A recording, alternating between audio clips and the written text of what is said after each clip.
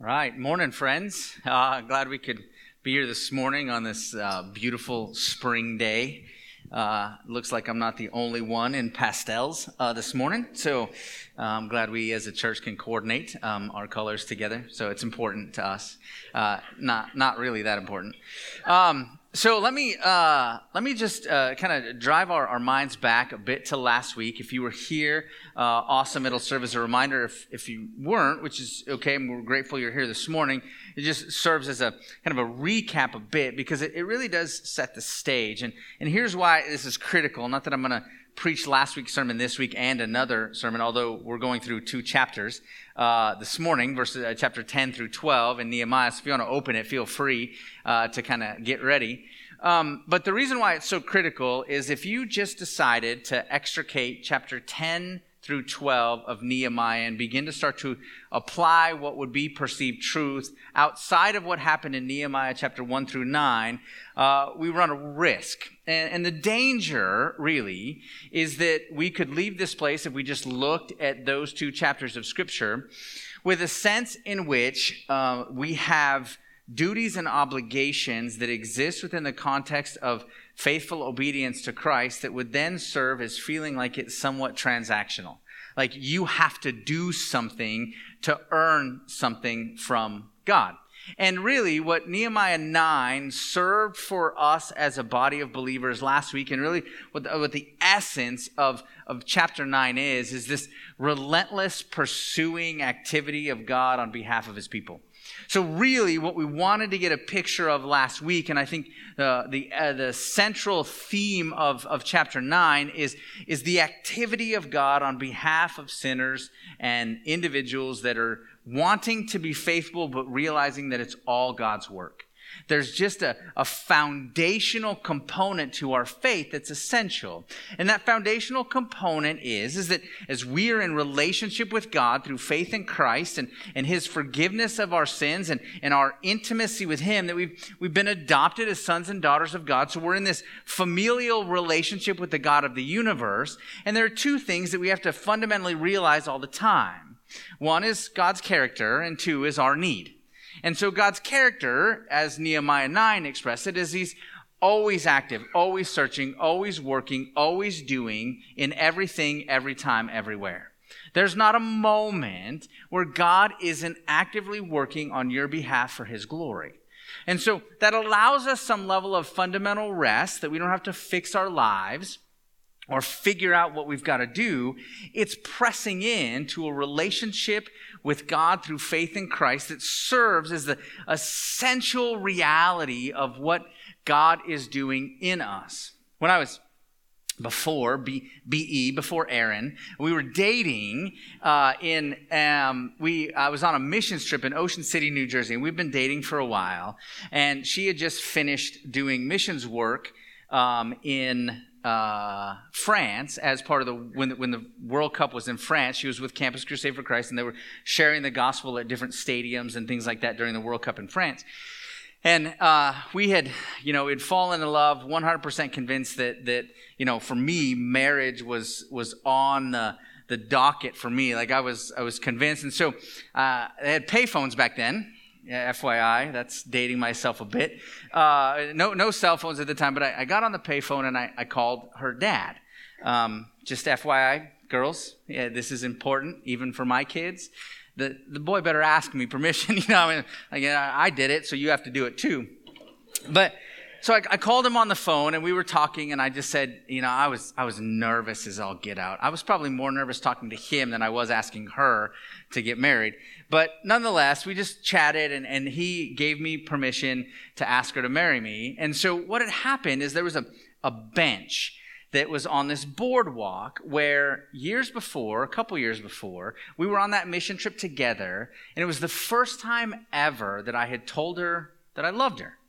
And so it was on that bench that I told her and asked her, got down on my knee and asked her to marry me on the bench where I first told her that I loved her.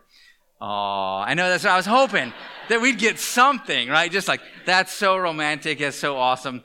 Here's what you don't know is that I didn't have tons of money at the time, and there was a Ferris wheel that we were going to go on, and I made her pay because I didn't have any cash. It is what it is. I told her this because I spent all the cash on the ring. So fair enough, right? She was gracious. But it's interesting as I was thinking about that and even reflecting on this sermon that there was an initiative act that I took to communicate to her value in my life, and that there was an attitude and an aspect of proactive love where I wanted to initiate a relationship with her, and my hope was that she would respond in kind.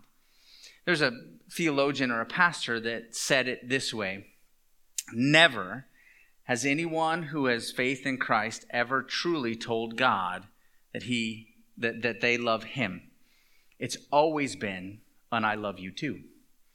Which means that it's always God's activity initiating and drawing us into deep relationship with us. And our response of I love you too is a response of love and affection that affects every aspect of our life. So there are parts of our life that represent our love and our gratitude and our response to God's overarching, relentless, pursuing love of us. And that's chapter 10 through 12. So these are detailed, critical, clear places where the people of God are responding to the active love of God in ways that affect the very details of what they do. And it's not just the details of what they do, but it really fundamentally is about how they think. There's a responding to the active love and passionate pursuit of God for his people that allows for this sense of safety and security within the confines of that relationship, where what we're doing is responding to an intentional love of God who has adopted us into his family through faith in Christ that allows for an intentionality and a thoughtfulness of what God is doing. So there's never a moment that God isn't actively working. And so honestly, often in our lives, we would feel like that might not be true. There's times where we felt distant from God, where we've wondered if God is active and attentive. We've convinced, or the voices of the world around us or the circumstances that surround our experience are telling us things. And they're telling us lies about God that we're believing. And those lies are that God doesn't care, doesn't know, or he's punishing you for some reason because you've done something stupid. And in all of those pieces, Nehemiah 9 served as the basis to realize that he went through the whole history of the nation of Israel, and he was like, look how much they've sinned and how frequently they've done dumb things, and their stiff-necked was a determination of their attitude and posture towards God, that there's a pride and a self-righteousness that existed within how they operated, and then they'd get themselves in a whole bunch of trouble. I mean, this is Old Testament kind of 101. They got themselves in a whole bunch of trouble, and what happened? They'd realize, well, I can't do it on my own. I can't figure it out. They turn back to God, and what has happened? God is ready to forgive, Nehemiah 9 says.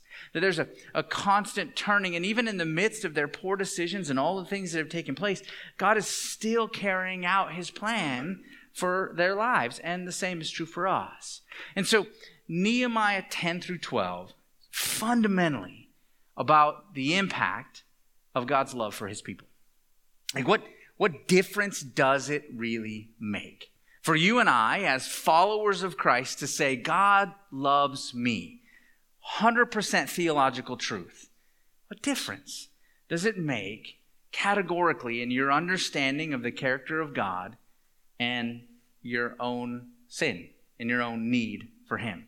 So we're going to just pick, I'm not going to read all 2 chapters. And don't think it's because there's 1,000 different names in there, although there is 1,000 different names, and that's part of the reason. It's a little bit insane. But again, what I love about that is all of those names incredibly difficult to pronounce. But these are people. And what they're doing is they're in the process of signing and committing to a promise that they're making to God because of the impact of God's love for them. It's just begin to generate a desire and a longing to just be faithful to God. Not because they want to prove or earn God's favor, but because they realize how relentlessly God has loved them. And they just want to respond with their life. And so they're signing and promising this covenant. So Nehemiah chapter 10, we're going to start in verse 28.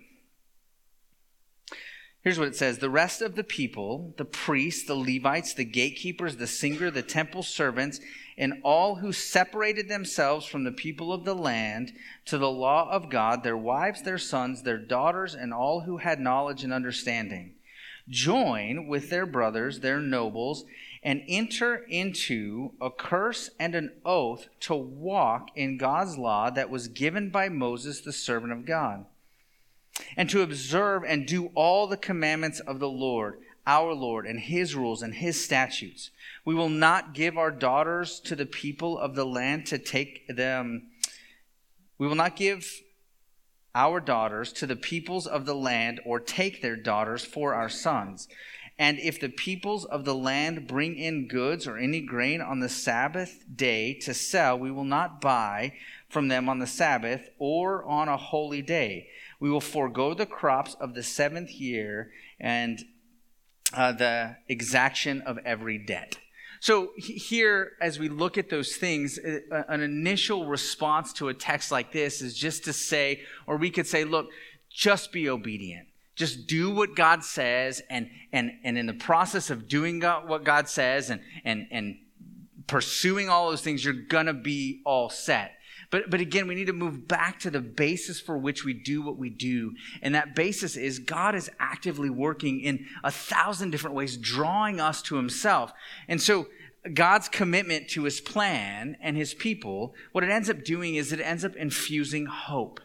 So now there's this sense in the context of this overarching reality of God's pursuing love for them. What happens? Well, they begin to respond with the reality that the things that God is doing in them are bigger than them. There's something about what they're about as they're uniting with the work of God. They don't want to diminish the fact that it's about God's glory and his work, that ultimately at the end of the day, when the walls are being built, and in the next chapter we're going to see the walls are being dedicated, there's just this sense that they are so grateful that God has done what they could never do, that what they want to do is just respond in a way of understanding and assuring and praising and communicating that God has done amazing and miraculous things. It's similar, I think, if we take a look back on our own lives, right? The Bible always calls us back to remember and to thinking about the places where God has provided so significantly for every single one of us. And we would look back and our stories, if we were asked to tell our testimony here in church, would be marked by places of those two very things. I was this. This is how I made a mess of my life. But let me tell you about God. How God has worked in such a way to intrude in my life. I'm only alive because of the work that he's done. And there's no reason why I should be alive except for the saving, rescuing, pursuing power and love of God. Like he's done things in my life that I would have never even expected. And so in response to seeing how big God is and understanding how deep my need is every day, I realize that there begins to grow in a passion and a desire to be about the things of God. Because I know what he's done in my life. There's a relationship and a worthiness to be trusted in all of these things. And so that's what ends up happening through the rest of chapter 10 as they continue to walk through. They take this obligation. They're looking at God's word and they're seeing what it says and they're taking it for what it says and they're being faithful to it. And so at the end of the text that I read, they're realizing that there's a year of Jubilee that God had set up so that every 7th year, every debt that had incurred, everything that had happened, it'd be totally forgiven and you get a chance to start from scratch. It's interesting because I was thinking about that. I've just finished today, actually, I think pretty close, just finished my 7th year of ministry here at Park Springs Bible Church. So that means everything I've screwed up gets forgiven, right? So every time I've messed up, you can't ever bring it back to me. We're starting fresh today. I don't think that's the application of the text, but it is for you, just so you know. I'm in 100%. So let's jump to verse 38 in chapter 10. And here's what it says. 38. It's actually 39. For the people of Israel and the sons of Levi shall bring contributions of grain and wine and oil to the chambers where the vessels of the sanctuary are, as well as the priests who minister and the gatekeepers and singers. And then here's what they say: we will not neglect the house of God. Here's what happens. I think as this story unfolds in the book of Nehemiah and the reality of what God is building, which we've said numerous times, what's built to last is the hearts and minds of men and women who are followers of God. And so as God is building those things, here's what they begin to realize. When we commit ourselves and we join with the work that God is doing, we begin to see everything we have as His. Everything in our lives, relationships, family, children, finances, time, attention, effort, appetites, longings, hopes, dreams, everything that would capture for us what we would say life is. When that is put on the backdrop of the canvas of God's pursuing love, you know what we see? We see the fact that it's all God's. That there is nothing that we need to control and manage in our lives when it's put in the backdrop and in relationship to the infinite work that God is doing. Everything is God's. I'm not trying to pre-plan my life. I'm not trying to figure out all of the details or even leveraging and saying, God, you can have this part of my heart, but I'm on my own on this one. When we come in relationship to the reality of God's unending work in our lives and His passionate pursuit of His people and this love that He's communicated and exhibited so frequently in every aspect of our lives, it's as though there's this place where the people of God with utter safety and utter security can say, awesome, you're in charge. God, whatever you want, whenever you want it. Whatever you desire, whenever you desire it. Whatever you call, whenever you call me to do it. Whatever you think is where I'm going to place and leverage and anchor my entire life. Because you're the one that has relentlessly pursued me in so many extravagant and lavish ways that all I enjoy most is that relationship with you. And so my response to the lavish love of God is to say the very thing that we talked about at the beginning. I love you too. And that love, that expression of the work of God in all of our lives is just one of those places where we begin to realize that God is generating two things: a deeper love for Him and an awareness that so often our appetites and our affections desire other things. That's the place of growth. The place where you want something, I want something, we desire or long for specific things, and yet realize that all we have and all we need is found in Christ. He is sufficient for every situation that you and I encounter. The terrible moments of grief don't minimize the reality of what we face and the challenges that we experience. But there's a sense in which Jesus has entered into that space and given us Himself. The wonderful Counselor, mighty God. Right? These descriptions of who Christ is the centerpiece of realizing that what we have is found in Christ. And the Word of God has given us everything we need, as it tells it of itself, for faith and godliness. Like, we're equipped for the reality of the things we know we're dealing with and the things that we don't know yet that we will be dealing with, because Christ is sufficient. And is in His sufficiency, He is moving and working in ways to exhibit His love for us beyond what we could experience. It's been said before that love is blind. And apparently, I haven't watched it, I promise. There's a show on Netflix called Love is Blind. Here's what they do, apparently. I promise, I didn't watch it, but there's this, they're wondering, and everybody's trying to figure out marriage, right? They have another show called Love at First Sight, where these people sort of just have been brought together by all of this science and personality tests and so on and so forth. And the first day they meet one another is on their wedding day. And they get married. And then they follow them for months or years trying to see if the marriage lasts. I think the best count that I've had, that I understand in them so far in that show, is that most of them, if not all of them, have gotten divorced. But this Love is Blind series is another way to have that entry point. And so they don't get a chance to see each other, but there's some level of emotional contact and connection that they get to have with one another prior to actually being able to see one another. And then on their engagement day, they get engaged, and then they see each other, and they get 6 months to decide whether or not they're going to stick it out based on whether or not the person looks good enough for them, I guess. I don't know. It's crazy. But we would like to say that, like we've heard that mantra before in the context of our own life, right? Love is blind, which means that it overshadows all of the challenges or the discrepancies or the dysfunction or the brokenness that exists in every person's life. G.K. Chesterton says it this way, which I think is really intriguing and helpful. Love is not blind.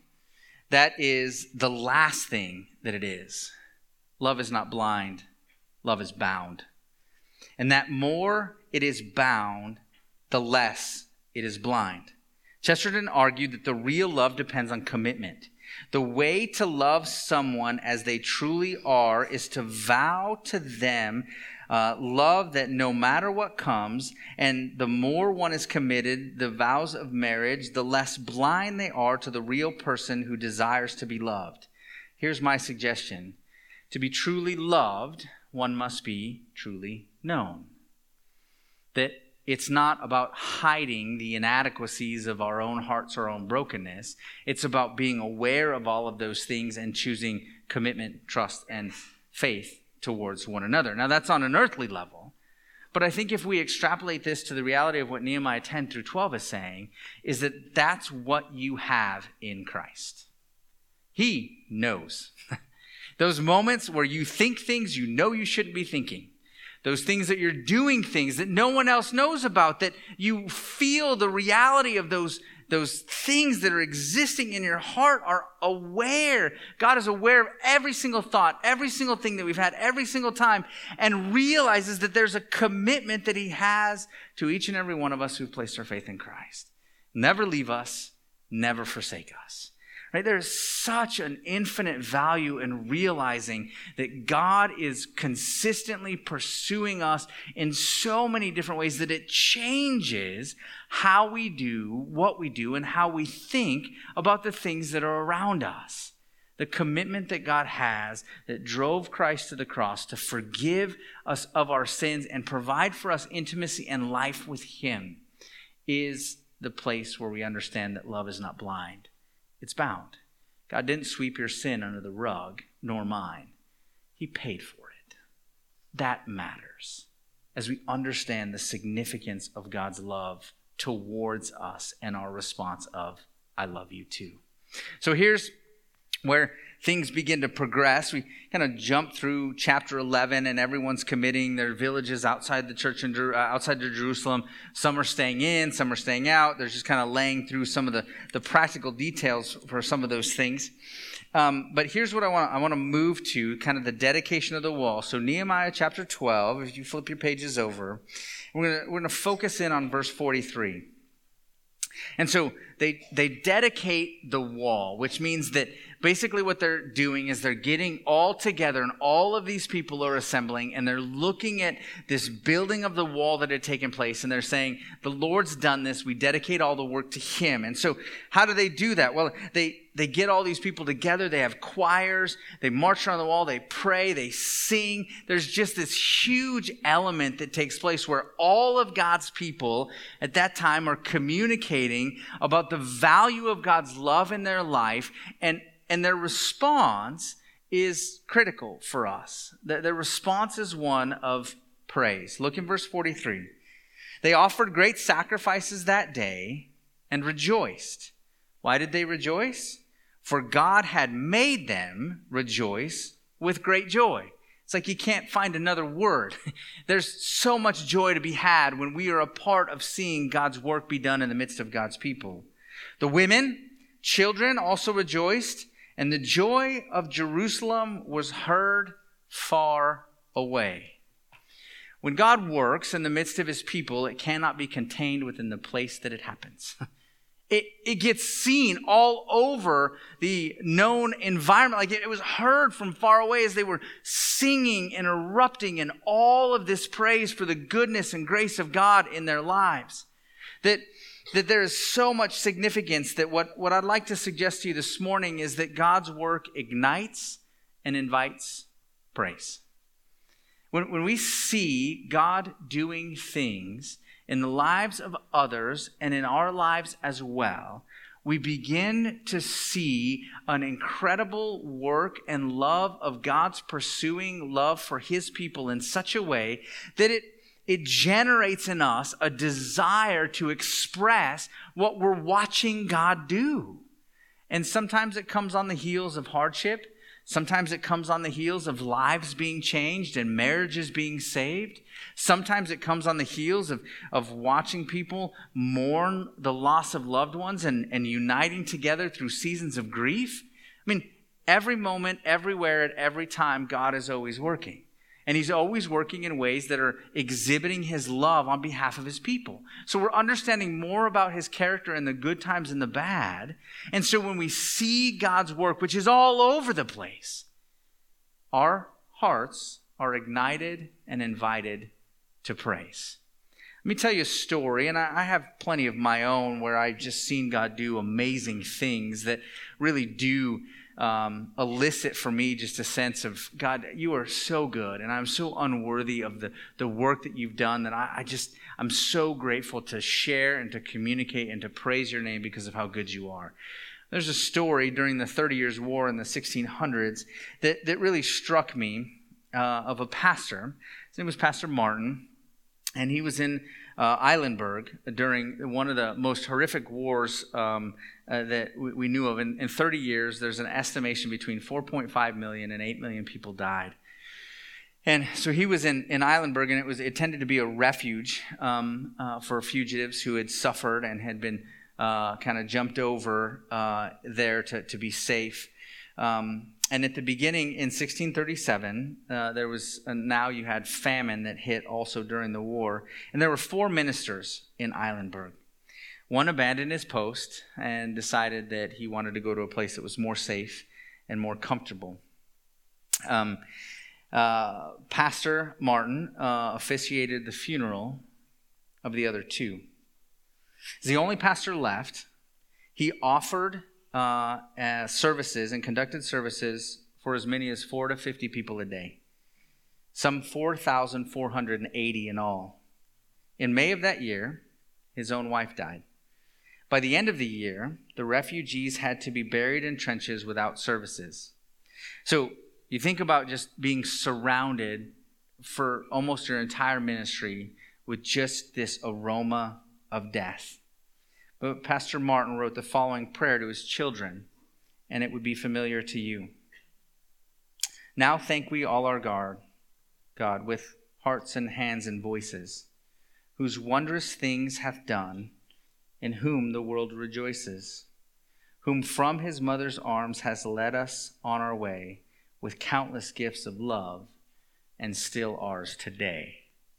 Let me just ask, how is that possible? Like, literally, you were watching hundreds and thousands of people be consumed by death, war, and pestilence. You're burying your colleagues. You've buried your wife in the context of just a whole host of trauma that exists. How can words exist that would be able to say in those moments, with countless gifts of love, that are still ours today? I think what Pastor Martin would say, what Nehemiah 10 through 12 tells us, is that our hope and the reality of who we are is found in relationship with God. And so we're able to see his character in ways that are overwhelming and incite and ignite praise, because we see the value of realizing that our relationship with God does not just exist on an earthly level. It's not dependent on whether or not things go great in life. And often I think when we think about our own relationship with God, it ebbs and flows, And often the tipping point of whether it's going well or going poorly is how hard things are that lay before us. And yet God would overshadow all of those things with his pursuing love and be drawing us to himself and saying that very thing. No matter how hard it gets, no matter what it looks like, no matter how difficult the things are before us, the wondrous love of God is worthy of proclaiming. For numerous reasons, not the least of which is this place is not my home. I am not setting up a place here because I expect that somehow in some way things are going to work out in this life. My heart is longing for the object of my affections, which is Christ, and I can't wait for the day to meet him. Paul says it this way: for me, to live, it's Christ. To die, it's gain. So realize that the overwhelming, overshadowing love of God in my life is doing things beyond what I can see. And so my response is praise, a gratitude and a realization of the incredible, amazing work that God has done. Want more of God, less of this world. He must increase, I must decrease. The rhythm of the Word of God is to draw us to God himself. We serve a God who is relational, and his love for you is unbelievable. So what do? Trust it. Press into that relationship in innumerable ways. Recognize that his love for you, even in the midst of failure and brokenness, is drawing you in to deeper faith and trust in him. And then realize that everything we have in life is his anyway. And so serve and utilize those things out of an aspect of gratitude as a way to say, I love you too. Would you pray with me?